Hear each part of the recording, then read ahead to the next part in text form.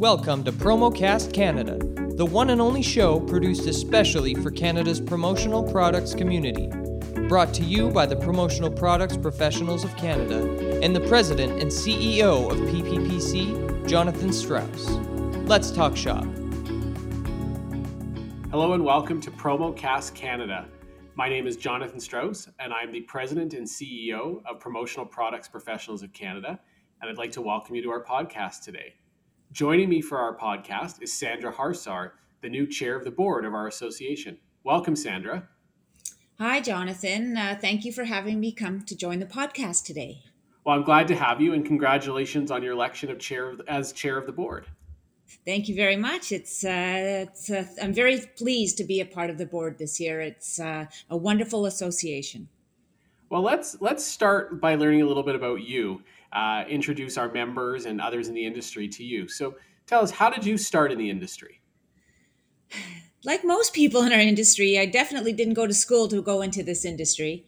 I started actually with an advertising degree at Ryerson College and did advertising and sales promotion for a men's retailer called Harry Rosen here for 6 years. And after 6 years, I was a little burnt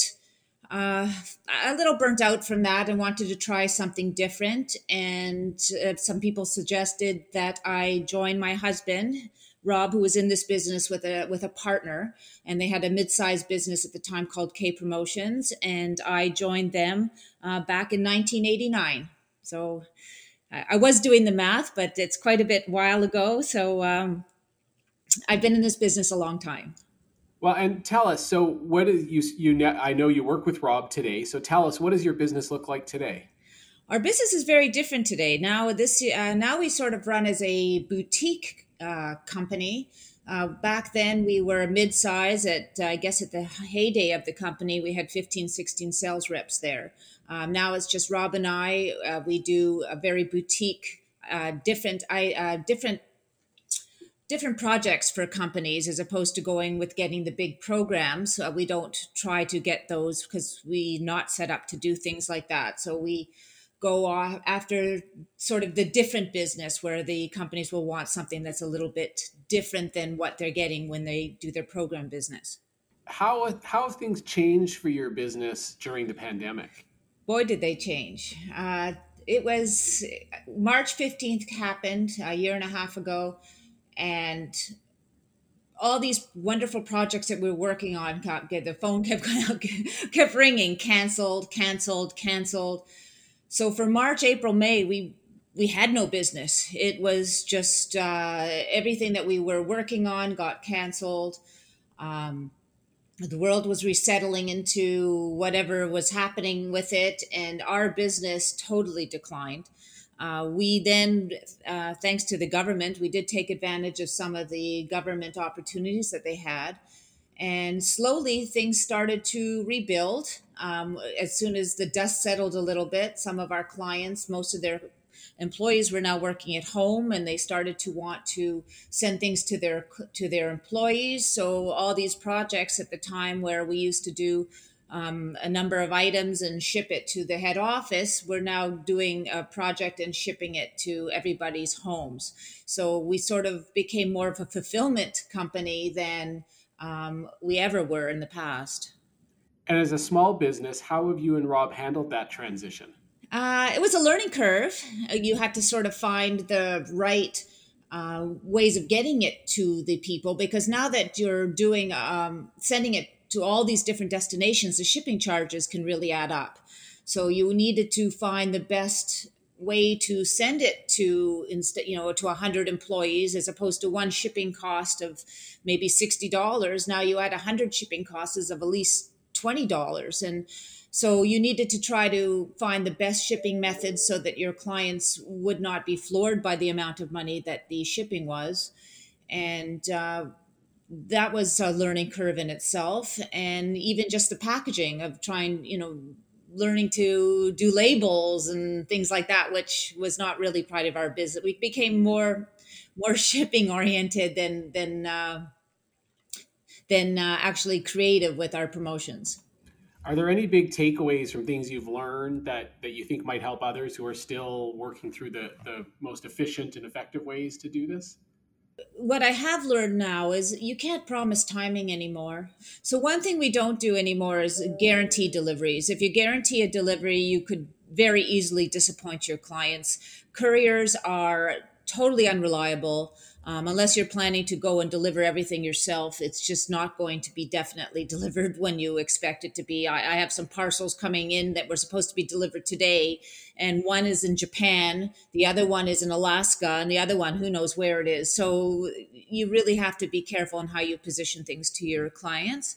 And I think another learning lesson for me is just related to that is be more open with your clients, because they too will have their own challenges in some ways. So I find that if you're very open to your clients, that they will understand what you're dealing with, and that way you don't disappoint in the end. And I think one of the things I keep hearing over and over again, and it's not a new lesson, but just the importance of open and honest communication, which is part of what you were just speaking to. Exactly. I think that's so important right now, just because, I in the past, I've been doing this a long time, and I used to take so many things to heart as far as deliveries and promise and commitments. And it just gotten to the point now that you just can't do that anymore. You'll only hurt yourself and then ruin a relationship with a client. And how have you found your relationships with suppliers and during the pandemic and I guess as we continue with supply chain challenges, how have you found working with your supplier partners during all of this? I find that again, it's all about the communication. A lot of the suppliers now, they will give you inventories when you're looking. When I'm searching for some items or some ideas, I right away check the inventory, because if something is not there, there's no way that I want to present it. So every time I do any quotes, as I'm doing the quotes, I check inventories. I do understand the hardships that they are going through, and I you can't put a lot of pressure on them. So I think it's also communication and understanding that they things are beyond their control. So I when I make a sale now, I sometimes I make them the client pick a choice one, two, and three, so that they will be able to at least understand at the beginning that their first choice may not be available, and then a second or third. A lot of times now with clients too, that some clients offer the same item, so you may have to go to different suppliers for the same item, and unfortunately that means another setup. But that's just the way it is, and you can't try and charge your client for that second setup. So it's just a matter of trying to get things done, but it's hard to really judge until you're actually placing the order. So it's very easy to do a quote and everything, you check everything and everything is perfect. There's 1,000 pieces in stock, and then the client sits on that for a few weeks, even a week. Sometimes even 3-4 days can make a huge difference in inventory. So you really can't react on anything until you get the actual order, and then that's when you sort of go back into the world and see what still exists. How are you finding your customers are responding to these challenges when you explain them to them? Are they understanding any messaging that you're finding is working well when you communicate these challenges and the need to make decisions and that sort of thing with your customers? Some do and some don't, but I think a lot of them don't, because they're not facing the actual supply chain. I don't deal with people in purchasing. I'm sure people that work in purchasing would be very, very aware of the supply chain challenges. But when you're dealing with people in marketing, I don't believe a lot of them will really understand supply chain challenges. So you try to sort of set the table. I find if you are too forceful in it, that you might turn them off. So there's a fine line between being honest and being too honest, because you don't want them to think, oh, this person, I'll just go somewhere else because this person's obviously not being going to be able to come through for me. So there's a fine line. There is a really fine line on this. And Sandra, are you finding that you're using the telephone more as opposed to email when you're trying to work through these challenges? Not really. I still find I'm doing a lot of email. But when I will go to the telephone only when I really feel that it's hard to communicate something by email. So I'll pick up the phone and talk to them. I did had a few situations just this week where I actually picked up the telephone and contacted a client because I just felt it's going to be too it's going to go back and forth on emails, and maybe they aren't fully, because emails sometimes you don't fully understand what the context of something is, if unless you're really you can type it thinking one thing and someone's reading it the other way. So a few times, yeah, I guess you're right, Jonathan, I have picked up the telephone a few times more than I used to. And I have that conversation sometimes here with our staff when we're having trouble reaching somebody or something's a little bit more complex. And like you said, yeah, sometimes picking up the phone can save bouncing back 100 emails, or I'm exaggerating a little bit there, but save a few emails sometimes by picking up the phone. Exactly, exactly. So I know you talk to suppliers often as part of what you do. What do you think is going to happen with these supply chain challenges? How long do you think this is going to go on? What do you sort of see in the next number of months that way? I think it's going to continue into the beginning of next year. There's just too many issues with containers coming out of the Orient and other locations that they're coming from. I foresee it to continue probably into the first quarter of next year. I'm hoping by fourth quarter of next year, the suppliers will be able to have things pre-order a year in advance for the following year. But it's hard to say because they go through own challenges of guessing what people are going to buy, and they're not going to want to have a warehouse full of merchandise that they thought people would want and then they don't. So I don't see it ending, for sure not in the first quarter of next year. I hope by fourth quarter things will start to calm down a little bit, but I think it's going to take, probably the supply chain will take a few years. I truly believe that. And so, Sandra, has that changed who some of your suppliers are? Have you had to start, have you met and started working with some new suppliers as a result of these challenges? Not really. A lot of the stuff though that I do, especially this time of year, is food items, and we deal with different people that make the food here. So there is no problem that with that type of supply, because it is being made here, unless all of a sudden there's going to be a butter shortage or a flour shortage in this world, or a chocolate shortage. So far I haven't heard of any of those. It's just price increases. So when you're dealing with somebody who's actually making that type of product for you, at least you have more control over the production. But in answer to that question, they may not have the packaging that you need. I'm finding that some of these suppliers that we're dealing with, they're having problems getting the boxes. So now I'm going to have to source the boxes for projects that they're going to produce, and I need to find boxes that my normal suppliers that I would go to something like that for doesn't have. So I need to go to look around and find other suppliers. I was just looking into one in Buffalo that may have some boxes for some chocolates. So in that respect, yes.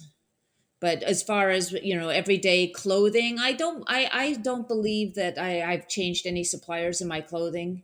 I just try to change the items that they're going to, that the suppliers have good stock at the time. So I try to work with what they have. Good, and it sounds like you're using your abilities to research, which is a big part of this industry, to just continue to problem solve. Yes, yes. There's more problem solving. If I had known that, I never before at this time of the year have I been trying to find boxes to put chocolates into. Like it's not usually the chocolate maker finds the boxes and provides it in a box, and I have to start looking for boxes because they can't find the boxes that we need. So it's a little different. Yeah. Well, it also speaks to, though, the importance of the partnerships that are so important to the different levels of the supply chain. The suppliers and the multi-line reps and the distributors, working together also to solve a lot of these problems. Exactly. Exactly. And I've also found that some of the suppliers will even do some kitting and packaging for you if you use their products. So that's a bonus as well. Well, I think one of the big things that we've all learned is more important over the last period of time has just been how important it is to have that open communication, to work together. And I also think in your answer about different suppliers speaks this as well, that the value of loyalty and how important that is as well. Exactly. So as you look beyond the supply chain challenges, which we know are going to be here for a while, What's next for the industry for you? What do you think is coming or changing as you look to the future of the promotional products industry here in Canada? Well, I'm really hoping that the people get back to their offices to work, because I feel that that is a very important key in in our business to start moving forward more. We need to have the clients going back to the office. It's even for prospecting new, if you're looking for new business, it's very difficult right now to get any new business because nobody's working in their office. People are working from their homes and using their cell phones. So it's very, very difficult if you're prospecting or you're trying to cold call for new business. So I think the key is for the clients to get back to the office, and then from there back to the trade shows where a lot of our merchandise is used. So I'm really hoping that next year, a lot of the shows are starting to look. I saw that the gift show is going to be back next January as well. So I'm hoping that that's going to be an indicator that trade shows will begin again, and that will start making our business go back to its level of profitability. But I think a change that's going to happen in our industry is, I really believe that some of the smaller items people will stop doing. I think people will start to give more items that people will keep in the long run. So I think a lot of the little trinkets and trash, as we're referred to a lot of the time in our industry, is what we sell. I think that's going to change. I think it's going to be items that have more sustainability and more value, so that people will keep it and use it longer. Which is good for the environment too, and I think we've seen a lot of change from that. Are you finding your clients are asking more about sustainability or environmental kinds of questions as you talk to them about ideas? Yeah, actually, no, I haven't really had anybody asking me for that. I know a lot of people have had their clients asking for that, but right now I haven't. I haven't had anybody come to me and say they're looking for a clothing item that's made out of, fabrics that the dyes don't affect the environment and stuff. So I haven't had anything like that yet, but I'm sure that I have a feeling it's going to be coming with the younger generation as they're moving up. I think that's more of the generation that's moving into the workforce now will be more involved in that, which who will become our buyers. And those people, I believe, will probably be looking more into the sustainability. And Sandra, you spoke about the challenges of prospecting, business development that the industry is faced with so many of the customers working from home. What has worked for you in terms of business development and prospecting? Well, fortunately for me, a lot of my clients are clients that I've actually had for the past 30 years that I've been in this business. Sometimes they retire and I get lucky enough to be put on to the person who's taken over their position. But a lot of my business, fortunately, is continuous support by my existing clients and then referrals from that. Rob, on the other hand, my business partner and life partner, that's sort of his position. He does a lot of that cold calling and new business direction for people that to get new business that way. So I sort of don't do a lot of that cold calling. It's not something that I don't like rejection. So I find it very difficult to do. Well, it's great that you and Rob, as partners in business and in life, have figured out what your strengths are and that you're able to play to those. Exactly. Exactly. Yes. Well, good. So, when you're talking to clients now, it's almost getting late in the season. We're recording this in early October, but what are the most popular items you're seeing as gifts for the Q4 holiday gift season? A lot of the items that I'm doing right now are all gourmet food products. I'm doing a little bit of clothing. I find that name brand items are very popular right now, such as Corksicle, and anything that has a name brand. People are looking for that. But most of the items I'm doing right now are food gifts. That's the busiest. This is the time of year where really my focus is on that. And we've seen suppliers adding more food products. At least I've been noticing that. As I watch my inbox, I get a lot of the same emails that distributors do from suppliers promoting new products. Yes. Is there something in the gourmet food area? Is there something that's getting you excited or getting your clients excited this year? Maybe something new or different? Not really, not really. Like well, through the suppliers that you're mentioning, they have some wonderful kits that they sell. But a lot of the stuff that we do is all custom made. So we tend to work with, some of our artisans that we deal with have come out with new products, and we've been promoting a few of those new products. But we tend to stick with the same artisans because we find that people, when they get these gifts or their clients get these gifts, they're blown away, and then the next year they're looking forward to getting that piece of chocolate toffee again because they enjoyed it so much the year before. So we don't have to really switch it up too much, just here and there, maybe the flavors, because the products are so good that it's a treat for these people, because it's not items that they could just walk into your metro store and pick them up. So it's something that's always a treat and people look forward to it. And do you encourage your clients to package things like drinkware or blankets, other kinds of things in with some of those food gifts? I do. I always encourage them to put one item, at least one item that the people can keep going forward. So whether it be the vessel, I'm doing some, buckets now for champagne buckets. So whether it be the champagne bucket, so whether it be the vessel, I should say, or whether there is something inside that the people can keep, like a mug or even coasters. It depends on the theme of the basket. Sometimes we put in cutting boards, some cheese knives. It really depends on what their theme of the basket is, but we do feel that it is always good to have something in there. And I think that's what separates us from the client going into again, and even into Costco and purchasing, a basket of something there that's all a generic brand. We try to sell something that will have their name and give them something for their clients to keep with their name on going forward. Well, thanks for sharing those ideas, Sandra. I always enjoy hearing from members some of the things they're doing and where they're adding value. And I think we have to remind ourselves all the time that our association name has the word professionals in it. And it's that added value, that professional expertise you're bringing, that I'm sure is what your clients appreciate.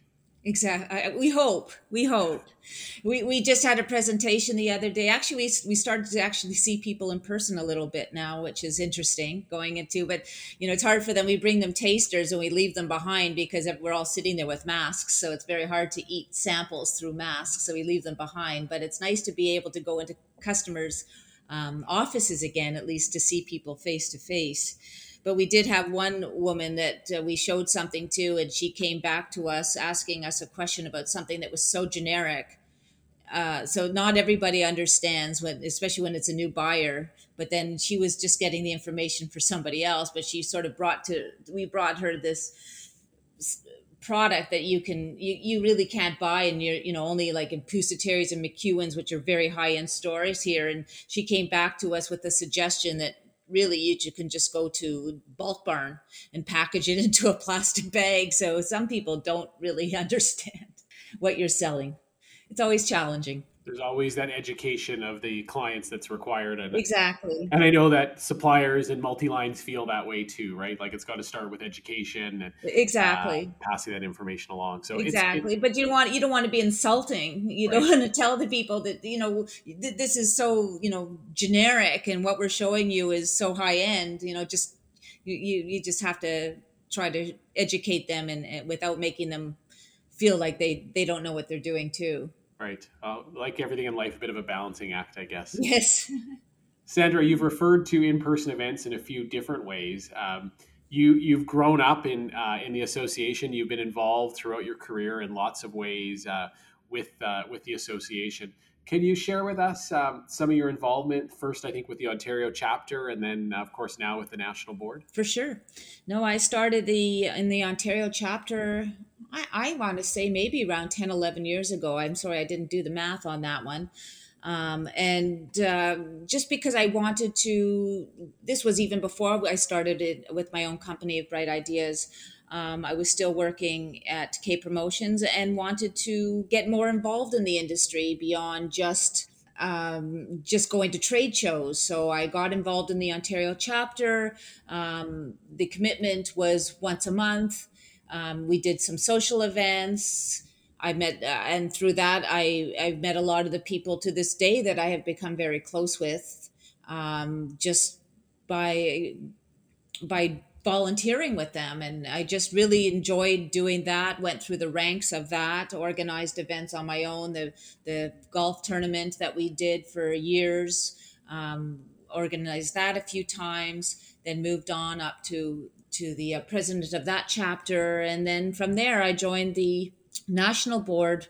I guess it was 4 years ago now that I joined the board, because I felt that I wanted to get more involved and learn more about how the association runs on a national level. And I truly enjoy the volunteering experience. I find that it gives, especially for somebody that's in a small company, and our industry is made up of a lot of small companies. So the position that I'm in is probably the position of, I would say, about 70% of our members. So learning from that, and trying to understand how the rest of the association works, has given me great insight into how to hopefully make things better for us, quote unquote, smaller guys in the industry, because there's a lot of us. Well, thanks for sharing that. For people who are new to the industry or new to the association, where would you suggest to them to start their involvement with us as PPPC? I would say to support your local chapter, but in areas where there's not a local chapter, contact the head office, contact the PPPC head office, and tell them that you would like to get involved on some level, and we will find something for you to join, whether it be, there's a lot of committees that we have throughout the year that you could join a committee. The commitment is, it's not a tremendous amount. It is some time. It's going to take some time. It's not like you join a committee or if you want to volunteer your time, you need to give some time. It doesn't have to be a lot of time.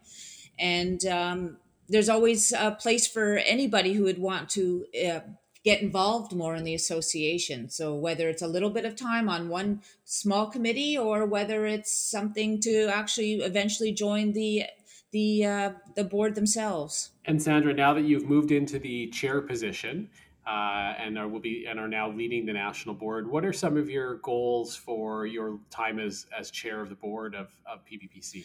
I think my biggest goal is to try to rebuild the camaraderie and help everyone to. I'd like everyone to go back in time to before all these stressful days. And I think a lot these last year and a half has been so stressful for so many people, and I think that along the way, some of us may have lost focus of what the association is about. And to me, the association is keeping everybody together and trying to help each other. And my goal is to try to work with, to keep everybody working together and just rebuild as I said previously, was to work with the members to strengthen it through its participants, because we have a lot of wonderful people in this industry.